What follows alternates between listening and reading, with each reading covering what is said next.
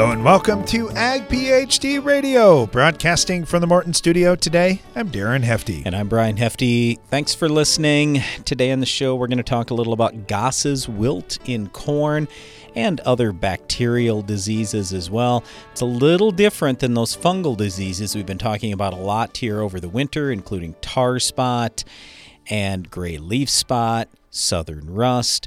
All those are fungal diseases, whereas Goss's wilt is a bacterial disease. So you can't just go spray a fungicide and take care of this problem. What are you going to do? One of the reasons why we're talking about this today is because of the unbelievable amount of seed switches there have been this spring. I shouldn't even say unbelievable. There have been a tremendous amount of seed switches once again. Just seems like it's more than normal this year because of all the seed germination failures around the United States. Anyway, the reason why this gets to be such a big deal when it comes to Goss's wilt is if you had Goss's wilt over the past few years, you probably last fall talked to your seed provider and said, hey, I got a Goss's wilt issue. And that seed provider said, you know what? We have just the hybrids you need. I'm sure every seed dealer said exactly that. So you bought these hybrids and you think, great, I'm all set. And then spring comes around, and here's what's going to happen if it hasn't happened to you already. Seed dealer calls you up and says, you know, those numbers that you bought, yeah, sorry, they didn't make germ, or, you know, we had this issue or that issue, but I got these other really good numbers that I know you're going to like. They might even be better than the other ones we talked about. I always get a charge out of that one. Anyway, the reason why I want you thinking about this today is because it's hard to remember when you're busy, you're getting ready to plant or whatever in the spring, spray, just making plans, and you forget how bad the Goss's wilt was over the last few years. And if you forget to mention that to the seed dealer, please do so, because seed variety selection is the number one thing when it comes to getting past your Goss's wilt issues. It's varietal tolerance, and then it's basically everything else when it comes to preventing Goss's wilt. So make sure you're asking that question if you need some type of bacterial disease tolerance or resistance in your hybrid. When those seed switches, when the seed dealer calls you about those seed switches, when they come, just say, hey, wait a second here. I've got to have something great for Goss's wilt. Don't forget. All right, so we'll talk about Goss's wilt throughout the show today. Right now, let's get to the Ag PhD mailbag. It's the mailbag! All right, first question comes in from Royce over in Pennsylvania. Royce says, hey guys, big fan of your show and the important discussions that you're having. My question's about soil pH, and I get that sodium, potassium, and magnesium raise soil pH, but I don't understand why. It doesn't seem to be that replacing two sodium ions with a calcium ion would change the level of hydrogen and hydroxide in the soil. Can you talk a little chemistry about what is happening? Look at that, Brian. A request for chemistry talk. I love it. He may have requested that. I don't know if he actually wants the full chemistry, though, and I feel pretty confident that our listening audience does not want the full chemistry behind this. So when this question came in, because this is one of the things that Neil Kinsey's talked about a lot over the years. So this question came in a little while back, but we immediately sent it on to Neil and then sent Neil's response to, let's see, what was his name again? I'm sorry, Royce. Sent it on to Royce. So Royce has had this information already. I'll bore you with I won't bore you with all the details, but I will tell you, here's what, in very quick summary fashion, what Neil said. He said, first of all, we're not driving calcium. Basically, adding calcium is not driving off the sodium. And this gets to be one of the misconceptions out there that, oh, we're going to put some calcium out, it's going to drive off the sodium, or we're going to put calcium out, it's going to drive off the magnesium, or we're going to put magnesium out, going to drive off the calcium. He's like, no. All those are cations. So you're not going to drive a cation off with another cation. The only way that you're going to drive it off is when you put something out there like sulfur and it becomes sulfate.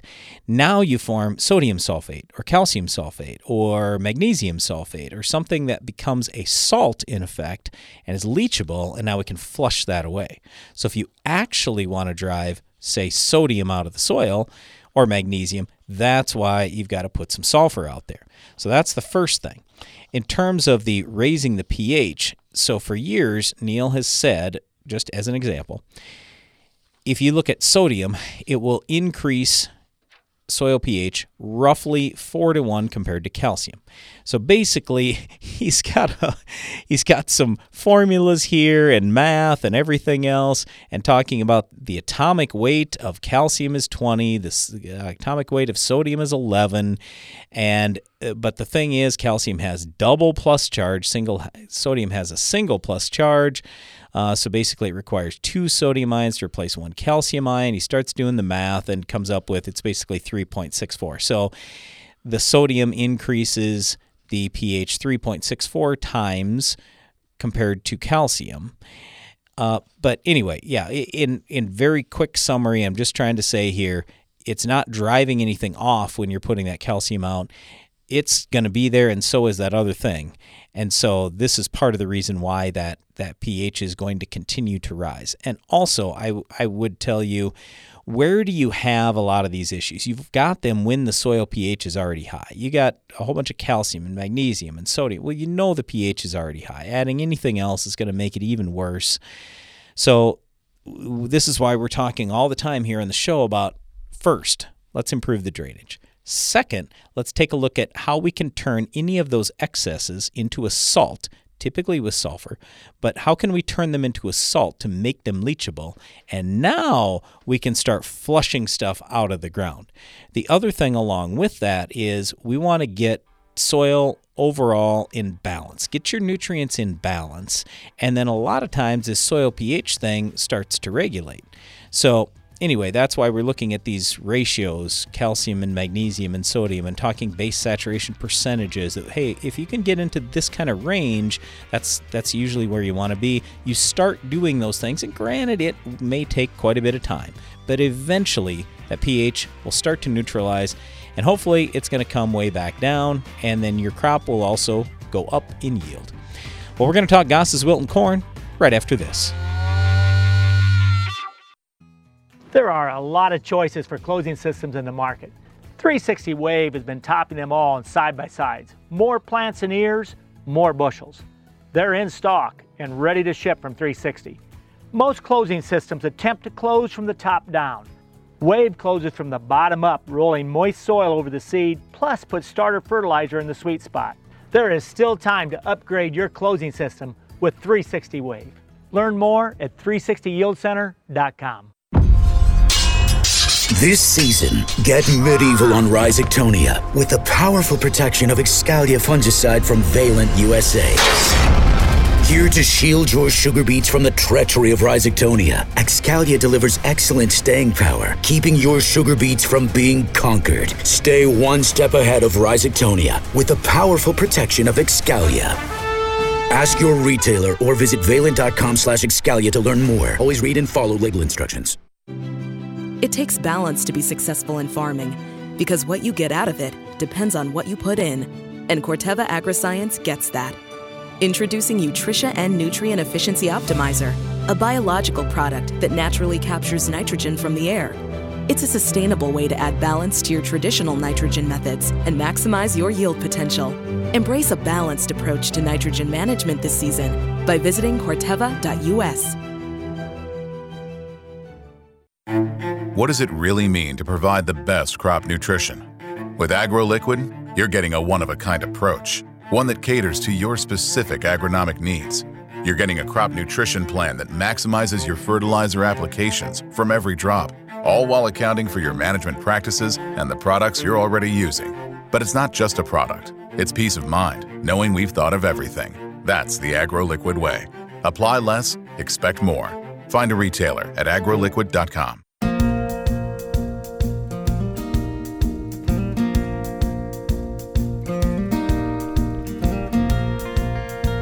Back. You're listening to Ag PhD Radio. We're broadcasting from the Morton studio today. And, you know, according to crop insurance, we could plant corn today. we're in that window. Now, our fields would say otherwise. The ground isn't quite fit yet. That's the other thing. So everybody says, how is it farming with your brother? He's probably out there the hour that crop insurance allows him to be. I'm like, well, he would be if the ground was fit, which it's not. Yeah, but we're also raising a bunch of silage corn, and there's no rush in planting silage corn anyway. So we only have 2 corn that are going to be full grain fields.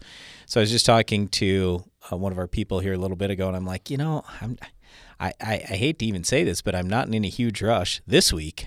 I mean, next week's a little different story. But we'll try to plant our beans in April and then get to the silage corn after the beans. We want the grain corn in as early as we can possibly get it in, though.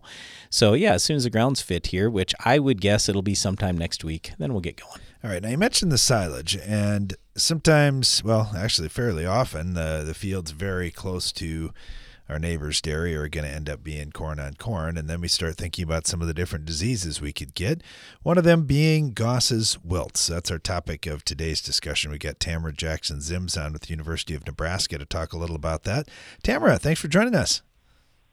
Well, thanks for having me. All right. I know all the discussion is about tar spot. I think all winter, everybody probably drove you nuts asking questions about tar spot. So how about we go back to something that is still a concern for growers and honestly in an area that's kind of spreading, Goss's wilt. And even in Nebraska, what's interesting, you can tell me if this is reality, but I have a lot of farmers say, oh man, there are parts of Nebraska that Goss's wilt is a little different than others, that if your rating is good, that's not good enough out here. Do you find that to be the case?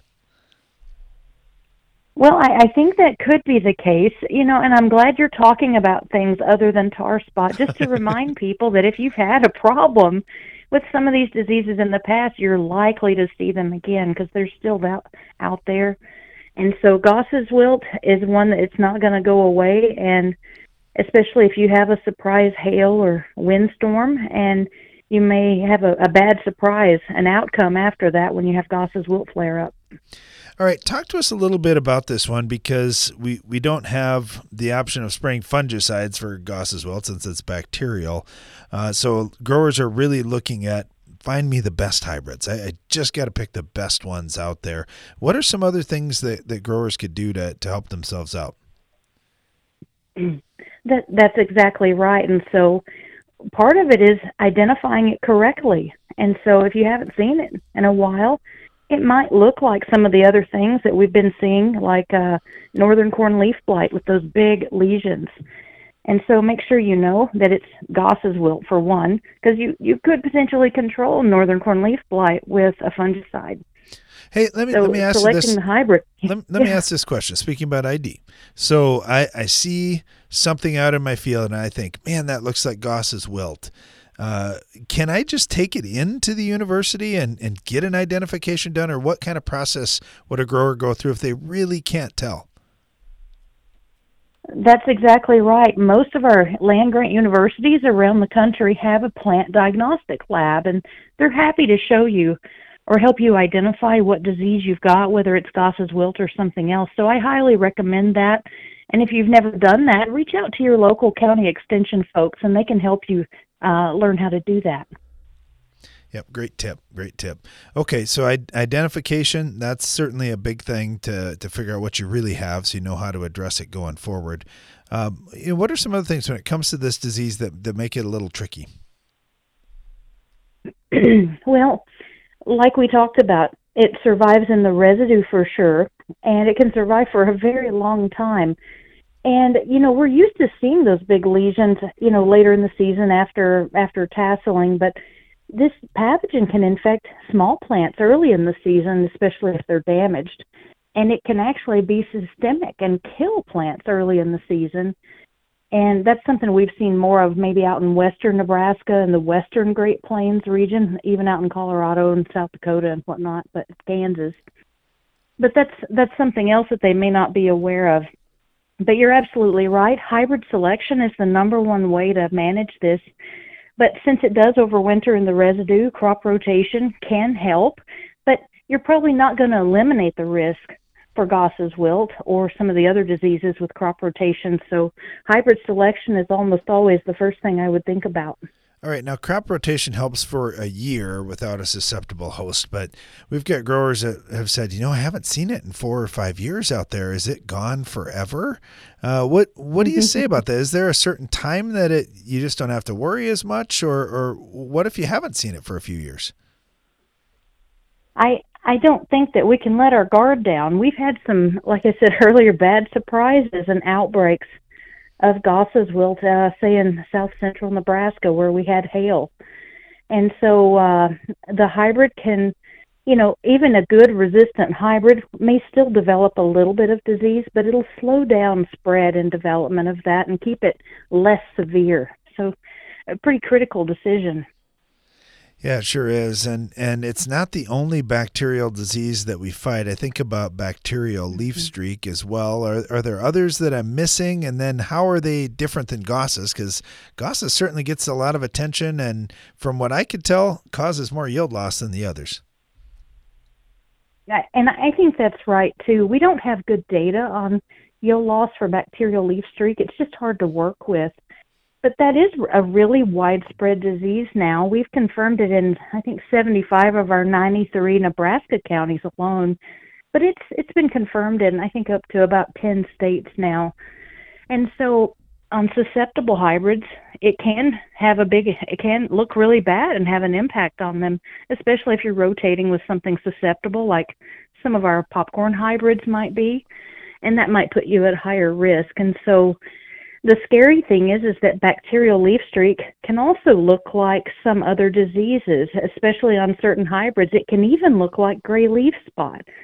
So if people see streaking on the leaves, especially if they look yellow when they hold them up to the light, and if it develops early in the season, it's probably not gray leaf spot. It's probably bacterial leaf streak.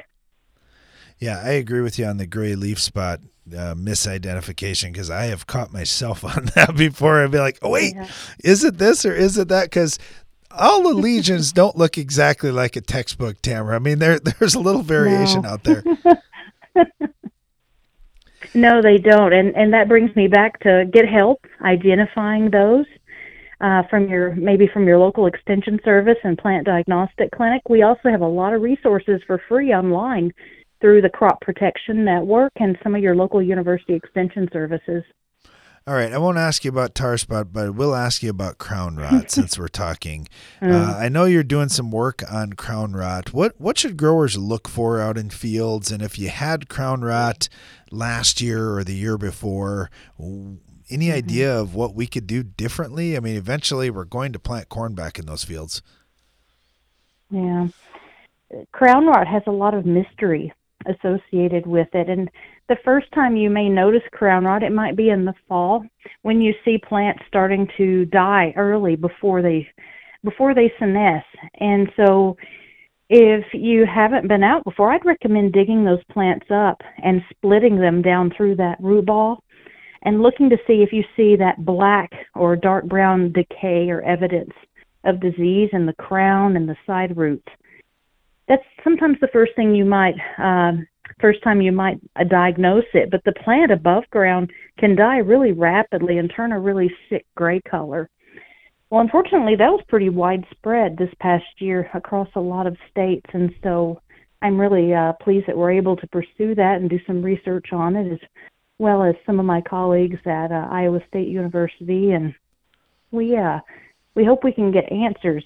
We have more questions right now, even some basic questions about which pathogens are causing this disease and which maybe practices, what are we doing that might be making it worse? Yeah, absolutely. We're starting there. Well, thank you for doing that work because we aren't able to do that as farmers, so we're glad we have experts like you helping us out. Again, we're talking to Tamara Jackson-Zims here down at University of Nebraska. Tamara, thank you and good luck to you guys heading into the spring. Thank you all. Good luck, everyone. We're talking about Goss's wilt on today's show and taking your calls and questions at 844-44-AG-PHD. When we told growers that New Bear Premium Trifold herbicide for corn delivers visibly clean fields for up to 8 weeks, they were a bit skeptical. We'll see how it works. So we decided to prove it. We set up cameras in multiple cornfields, treated them with Tri-Volt, and filmed for 24 hours a day. For 8 weeks, we saw a variety of weather conditions, and Tri-Volt worked. See for yourself at TriVoltInAction.com. Tri-Volt is a restricted use pesticide. Consult your state pesticide regulator for specific restrictions. Read and follow pesticide label directions.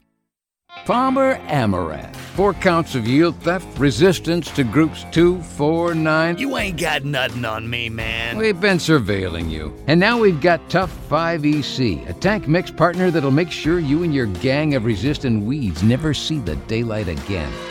Crack down on repeat offenders. Add Tough 5EC to your post-emergence tank mix. Learn more at toughnweeds.com. Always read and follow label directions. Tough is a registered trademark of Belgium Crop Protection. Control the toughest weeds with overlapping residuals. Lock in the longest-lasting control for your soybean fields. A pre-emergence application of an Authority brand herbicide plus a post-application of Anthem Max herbicide establishes the overlapping residual control key to safeguarding your soybean seasons. This pairing is a heavy-duty, economical strategy against Palmer Amaranth, water hemp, kochia, and more. Visit your FMC retailer or lockin.ag.fmc.com today. Always read and follow all label directions. At Ag PhD, we're always looking for ways to support the ag industry. That's why at our free Ag PhD Scouting and Scholarships event, we're giving away more than 100 college scholarships. Plus, we'll head out into the field for hands-on agronomy sessions, including our comprehensive guide to crop scouting.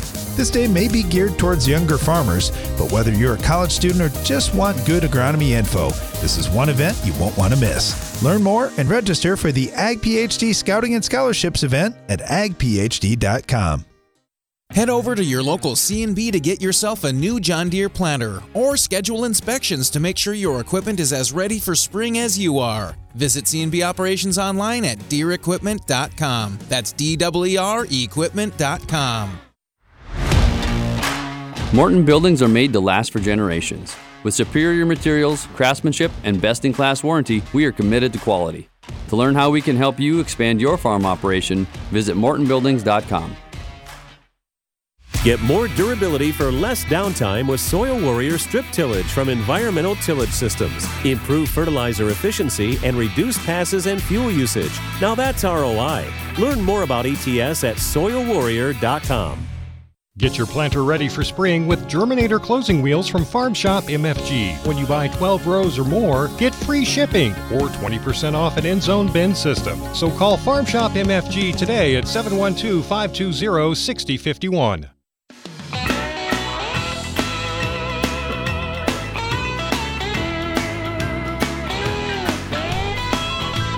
You're listening to Ag PhD Radio, broadcasting from the Morton studio, and our phone lines are open today for your calls and agronomic questions at 844-44-AG-PhD. You can always email us radio@agphd.com.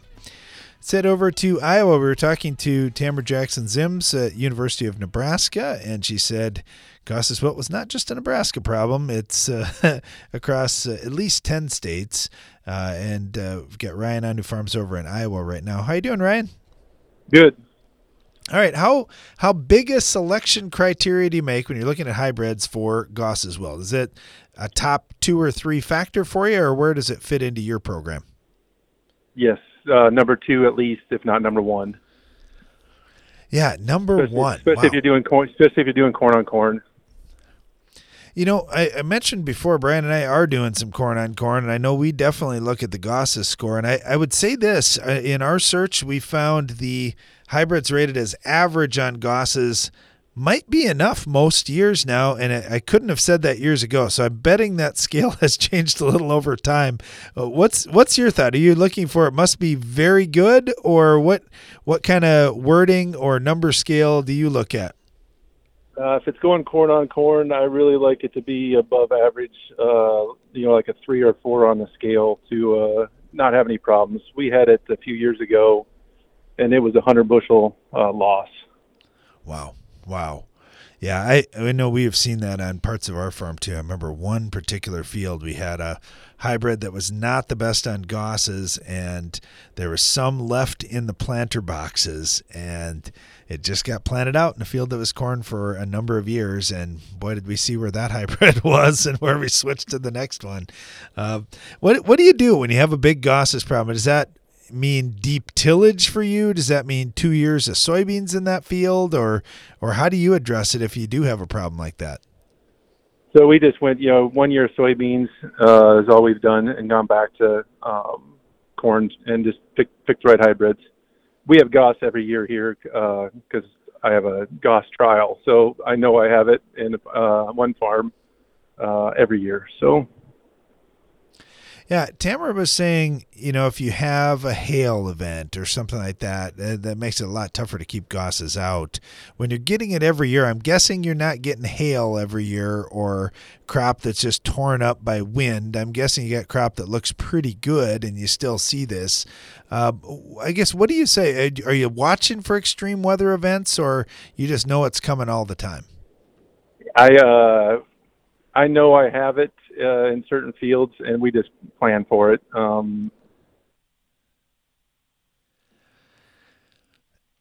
Yeah, we do too. Especially certain fields where we've had that past history, it can absolutely pop up, and I guess that was something Tamara Jackson Zims was saying too, that you can't sleep on it even if you haven't had it for just a little while. It could certainly pop up, and it could pop up in a bad way. Hey Ryan, thank you so much. Really appreciate having you on, and good luck to you as you get farming this year.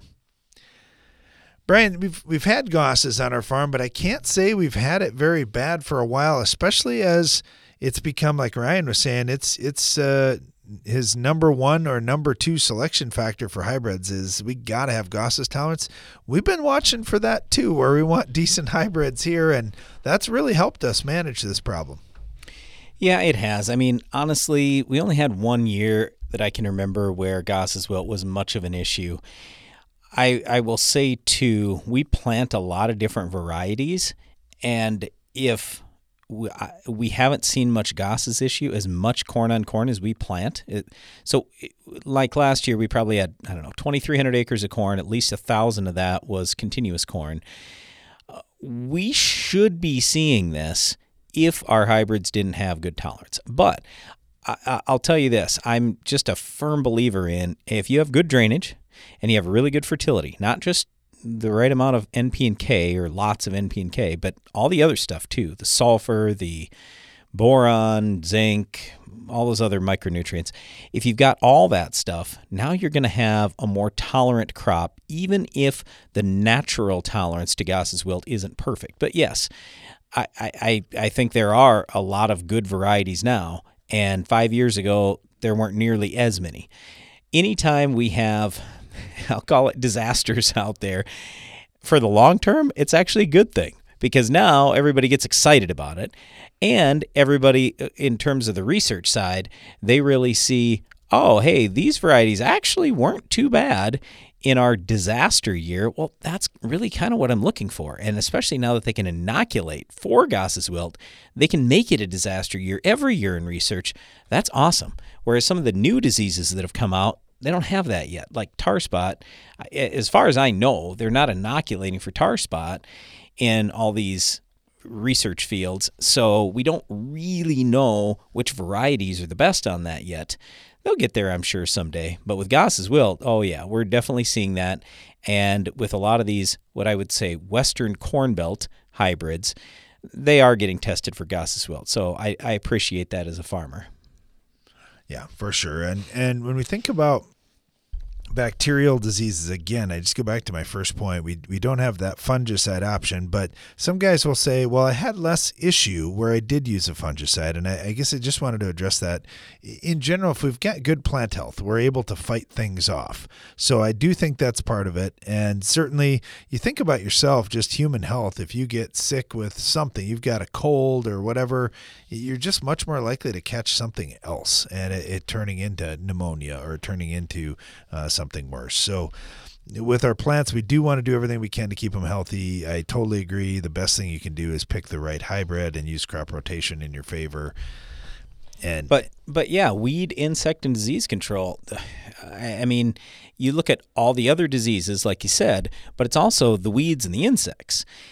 If your plant is under stress from anything, it's not going to do as well on Goss's wilt. So that anything certainly could be the environmental conditions, whether it's wind or drought or hail or any of that kind of stuff. But the other side of it is the things we can control, the bugs and the weeds. And a lot of times we say, well, we want to do it on our schedule rather than on the crop schedule. For example, I have a lot of people that go, you know what, I'm going to try to get by one shot early post in my corn, and I'm going to kill all my weeds that way. You can absolutely do that, but I just want you to think about that decision. So the standard in at least here in the Midwestern United States, and our recommendation is always to use a pre-emerge herbicide and then follow with a post. You don't have to necessarily spend any more dollars. In fact, I can do it pretty cheap, but you're going to have to make another trip. And here's where I'm going with this. If you let some weeds start coming, and let's say you have rain that delays you even a few days, now you have weeds that are absolutely impacting that corn crop. And you might say, well, I'm not losing a lot of yield. Maybe not yet. You're probably losing a little bit, but you have put that plant under more stress. And now it's more likely to get disease, period. So, and it's the same thing with bugs. A lot of people go, well, I don't know if there are really enough bugs there to spray, and is it really that big a deal? And do I need to use an insecticide for rootworm and wireworm and all this? There's seed treatment on there. We're going to call it good. And with all these things, it's fine if your yield goals are not very high. But when you're saying, boy, I got a tremendous commodity price, I'm going for the best yield I've ever had on my farm, whatever that is, whether that's 180, 280, 380, whatever it is. If you're going for the best yield and you're trying to have that crop be as stress-free as possible, then we just want you to think about all these other things. And sure, they don't always pay off, but when you have a year when your crop gets under other stresses, or let's say for whatever reason Goss's wilt happened to be bad that year, the more you have done to protect that crop to help it be super healthy, the better chance you have to survive that. So I guess that's the way we prefer to farm. That's what we're trying to talk about all the time. But as we always say, hey, if you don't believe anything we're telling you here, at least please try some stuff. Do some side-by-side things. And then over time, I think you're going to find out, boy, a healthier crop, it's got a lot better chance to survive all these tough diseases. Goss's wilt's been our topic today, but we'll dive into your questions coming up right after this. Get what you spray for. Results. Get the lasting control more corn growers trust with Anthem Max herbicide from FMC. Apply pre-plant, pre-emergence, or early post-emergence to control tough broadleaf weeds and grasses before they cost you. For superior control with a low use rate and long residual, make the easy, high-performing choice. Visit anthemmax.ag.fmc.com to get results. Always read and follow all label directions. Did you know soybean diseases like white mold and sudden death syndrome can survive in your soil even after rotating crops? Prevention of these diseases is a constant battle, and yield loss from an infection can be devastating. The right management plan makes all the difference. Keep your beans safe with Heads Up seed treatment. Heads Up guards your seed from both white mold and SDS. Stay protected and profitable by asking your seed dealer for Heads Up. Learn more at headsupst.com. My mom's got a new Case IH tractor, and it can do it all. Bale hay all day. See in the dark with its powerful LED lights. Hook up all the implements. Shift like a race car. Steer with ease. And it can also cool my juice box. Yeah, her Case IH tractor can do everything she needs it to. Looking for a tractor that can do it all? Check out caseih.com. You understand there are ways to boost your yield, but can you do it while reducing your inputs? With Plant Insights powered by Prospera, you can. With center pivot mounted cameras to monitor crop health, Plant Insights captures thousands of leaf-level images with each pivot rotation. Growers receive reports to mitigate issues like pests, weeds, emergence, disease, and more. Put inputs where they matter most. Contact your local Valley dealer today or visit agtechonthefarm.com. When we told growers that new Bayer Premium Trivolt herbicide for corn delivers visibly clean fields for up to 8 weeks, they were a bit skeptical. We'll see how it works. So we decided to prove it. We set up cameras in multiple cornfields, treated them with Trivolt, and filmed for 24 hours a day. For 8 weeks, we saw a variety of weather conditions, and Trivolt worked. See for yourself at TrivoltInAction.com. Trivolt is a restricted-use pesticide. Consult your state pesticide regulator for specific restrictions. Read and follow pesticide label directions. The value of your farm building is in its ability to protect what's stored inside. From the smallest fastener to the trusses overhead, Morton leaves absolutely no detail to chance. It's how we ensure that your building stands the test of time. From concept to completion, we take pride in providing a high-quality building to last for generations. To get started on your next project, please visit mortonbuildings.com.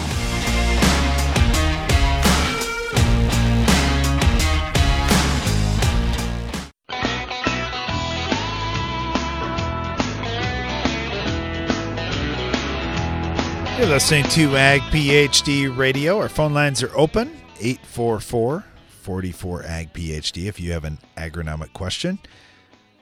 You can also send us an email, radio@agphd.com. But right now we're going to dive back into the Ag PhD mailbag. I got an email up here, and I will get rolling on this. This is from Sam down in Kansas.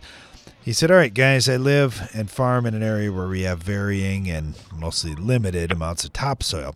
So I'm always studying ways to build organic matter, soil fertility, and so forth. But today I'm hiding in the shop. There's 35 to 40 mile an hour winds with 50 mile an hour gusts. And I looked outside and I saw a neighbor with a big 4-wheel drive pulling a 40-plus foot tillage tool through the field. And as you can imagine, dirt is blowing away. And I just got thinking, are there any good ways for me to catch his topsoil? He really spends a lot of money on fertility. That topsoil must be worth a fortune. Sarcasm, of course. Nothing against tillage, just seems to be silly to send in that much downwind. What do you feel like if we're putting out cover crops, if we're leaving things growing in the field? Are we going to catch a good chunk of his dirt, or is it all going to be up in the atmosphere? Most of it's going to blow away, but I mean, would you catch some? Sure. So, I mean, anytime you have anything growing out in a field, you have the opportunity to, or not even grow, I mean, just anything above the ground, even if it's dead, you have the chance to catch something, whether that's snow, dirt, whatever. So, yeah, I mean, I think the percentage is going to be small. I don't think this is going to be a real big deal. And I know he's just kind of joking around, but legitimately, yeah, you could maybe catch a little bit of stuff. I guess it's really hard. We were talking with a group this morning about you can't ever have perfect conditions all year to farm. You're going to be struggling against something, whether it's the wind, the sun, the rain, the heat, the cold. I mean, bugs, weeds, insects. I mean, it just feels like a lot of times Mother Nature is constantly fighting you. Don't worry about that. I mean, that's the way it goes. You just have to try to make wise decisions as best you can. And yeah, maybe tilling in a 40 mile an hour wind isn't probably the best thing to do. But I mean, sometimes we just do a lot of things and don't even really think about it. So if at least this conversation has sparked something in you to say, yeah, you know, never really thought about it, but if that dust is blowing, there are a lot of nutrients in there. There's good soil organic matter. I mean, your most valuable soil is right on the top of that soil. So I want to keep it if I can. That's why reducing erosion does get to be such a big deal. But again, you know, sometimes you have to do things that you don't really like just so you get the crop in this year. Hey, along these lines, Robert did send in a comment. We were talking about nurse crops, and he said, in my area, cotton growers always used a terminated wheat stand to try to protect their cotton crop coming up. corn stubble can make a great shepherd in a corn-cotton rotation. The corn middles are strip-tilled in the winter, and a chopper is used to take down the stalks at the end of June. A great cotton crop is made with much less irrigation here in Texas, and it's much better than using a wheat cover crop. Hey, thanks, Robert. Really appreciate the comments that, yeah, a lot of times we use a nurse crop to try to help that next crop get up and avoid, well, like today, like what we were talking about here with Sam's question about wind blowing and soil blowing or sand blowing. It can clip off a new crop trying to make it up, so that's a good thing to keep in mind. All right, I get this one from Noah, and he said, speaking about cover crop, he goes, hey guys, love your show. I'm farming with my dad over here in northern Ohio, and we are kicking around how to terminate clover this spring ahead of our corn planting. Traditionally, the wet areas of our fields along the woods, we're trying to build up soil, and we've used this field for rye seed last year, and then frost seeded some clover in there in early spring 22. Normally, we terminate covers with chemistry, but we've heard mention of having more benefit plowing the clover under. What are your thoughts? Is there a benefit to plowing under a living clover, or should we just terminate it with chemistry? I terminate it with chemistry. So the thing is, when you plow it under, you are going to have fast availability of nutrients. When you terminate it with chemistry, you are going to have slow availability of the same nutrients.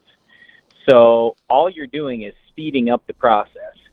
And what I always tell people is, then why don't you just put on more fertilizer up front, and then when this residue eventually breaks down naturally, you'll have more coming available later on. So if it's me, that's what I would do. Yeah, I agree. I like to know for sure I'm going to wipe out that cover so my crop is going to do the best it possibly can. And I personally don't like doing deep tillage, but if you're going to be doing tillage anyway, you certainly could use that as part or all of the solution.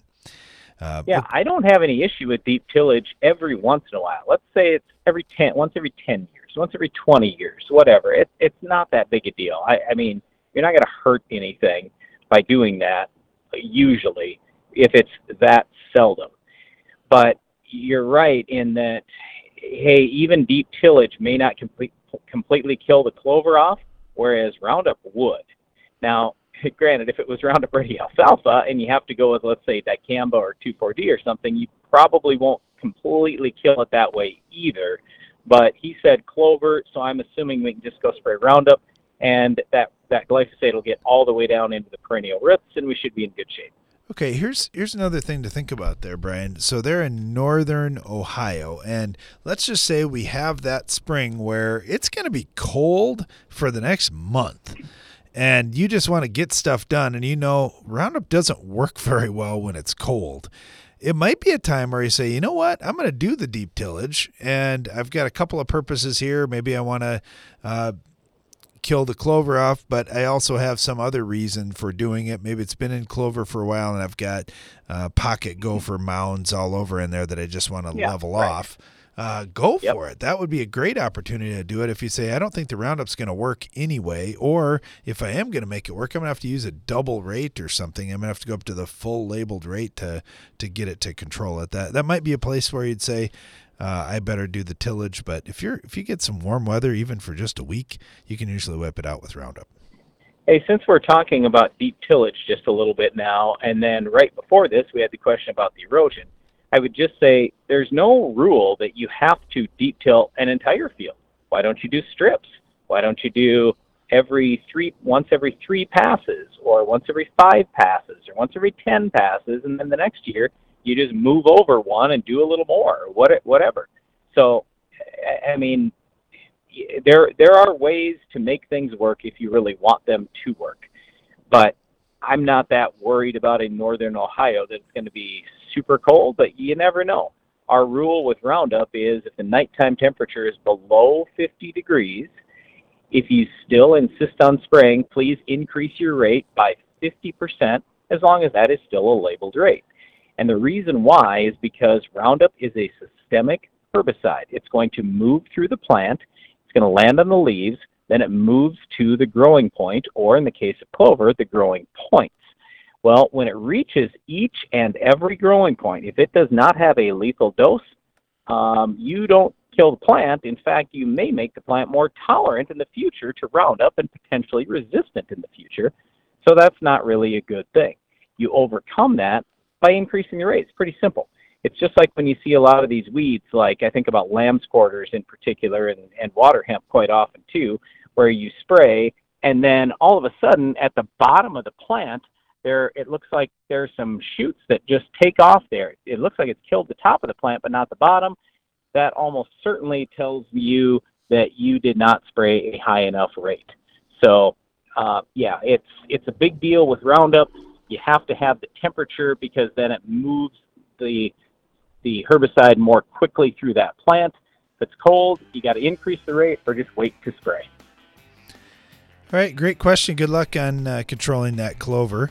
Had a little feedback here from Seth. He said, hey guys, love the Ag PhD videos. Concise, great information for anybody looking for information about farming. Hey, thanks, Seth. We really appreciate that. Thanks for your support.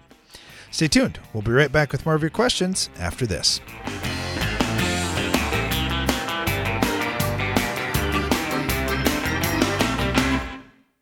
When it comes to cereal disease protection, Prosaro Pro 400 SC fungicide from Bayer makes all the difference.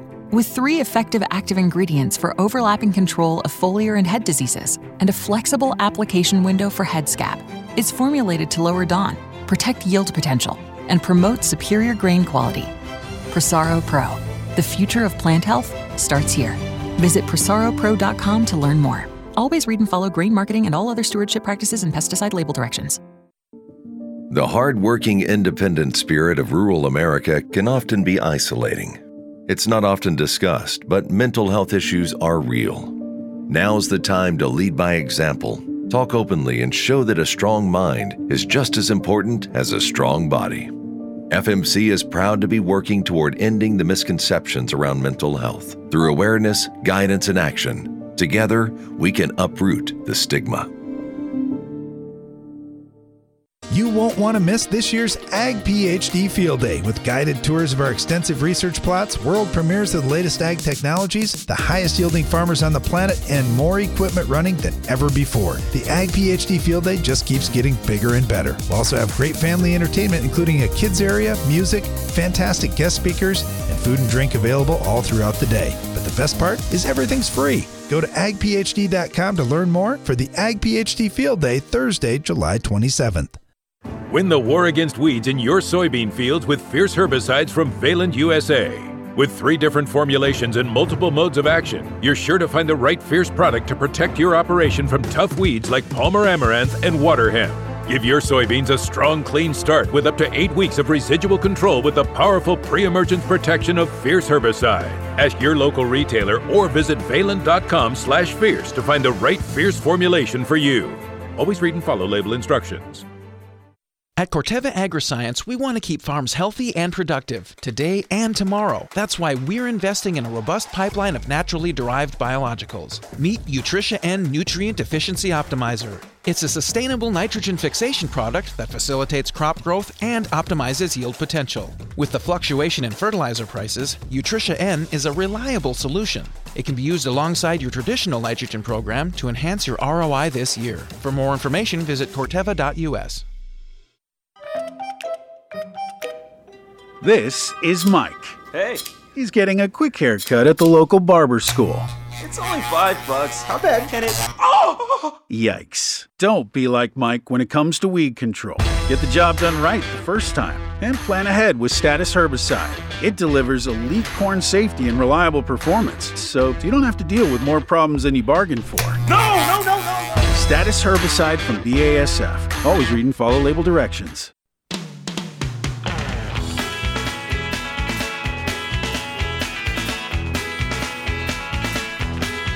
Welcome back. You're listening to Ag PhD Radio. We're broadcasting from the Morton studio, and we have reached the Ag PhD mailbag time, taking your calls and questions throughout the rest of the show.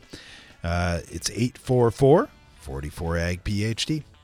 Had a little feedback here from Rosie. Said, hey, you guys were talking about white heath aster as a weed of the week. I was just going to tell you that I've got a yard right now, over an acre full of these things. They've been growing for 6 years. And the honeybees love them, and it's been said that burning the root and smelling it can wake up an unconscious person.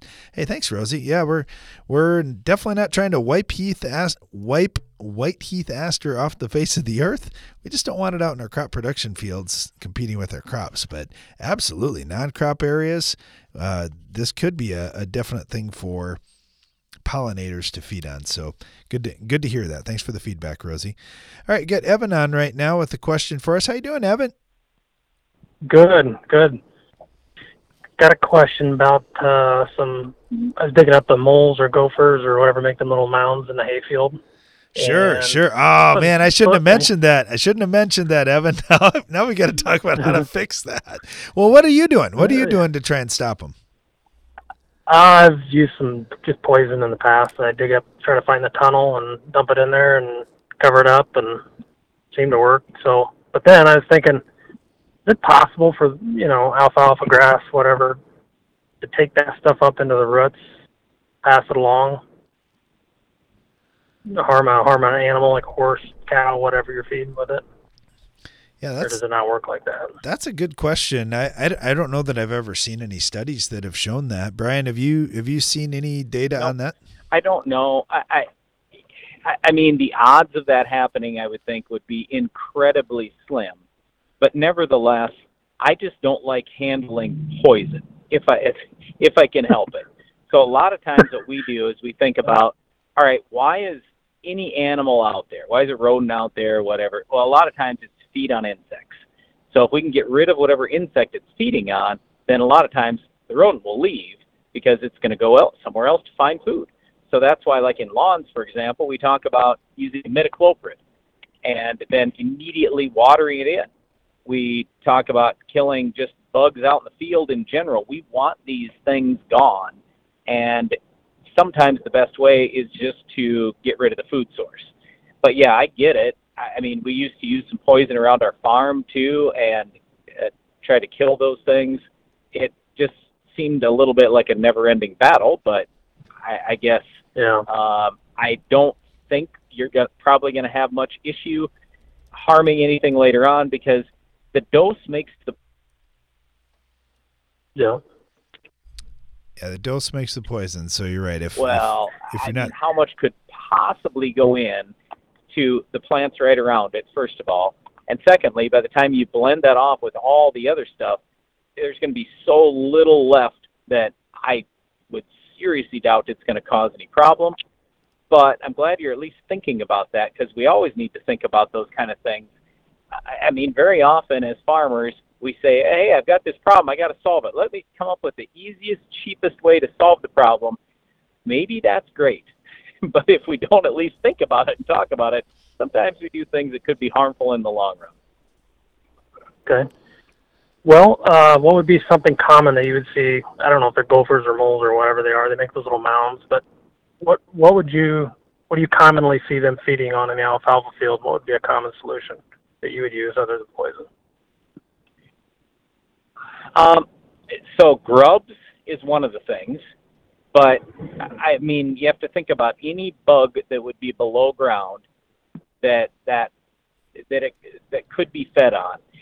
So, like in lawns, for example, when we're recommending imidacloprid, water it in right away, it's primarily to kill grubs.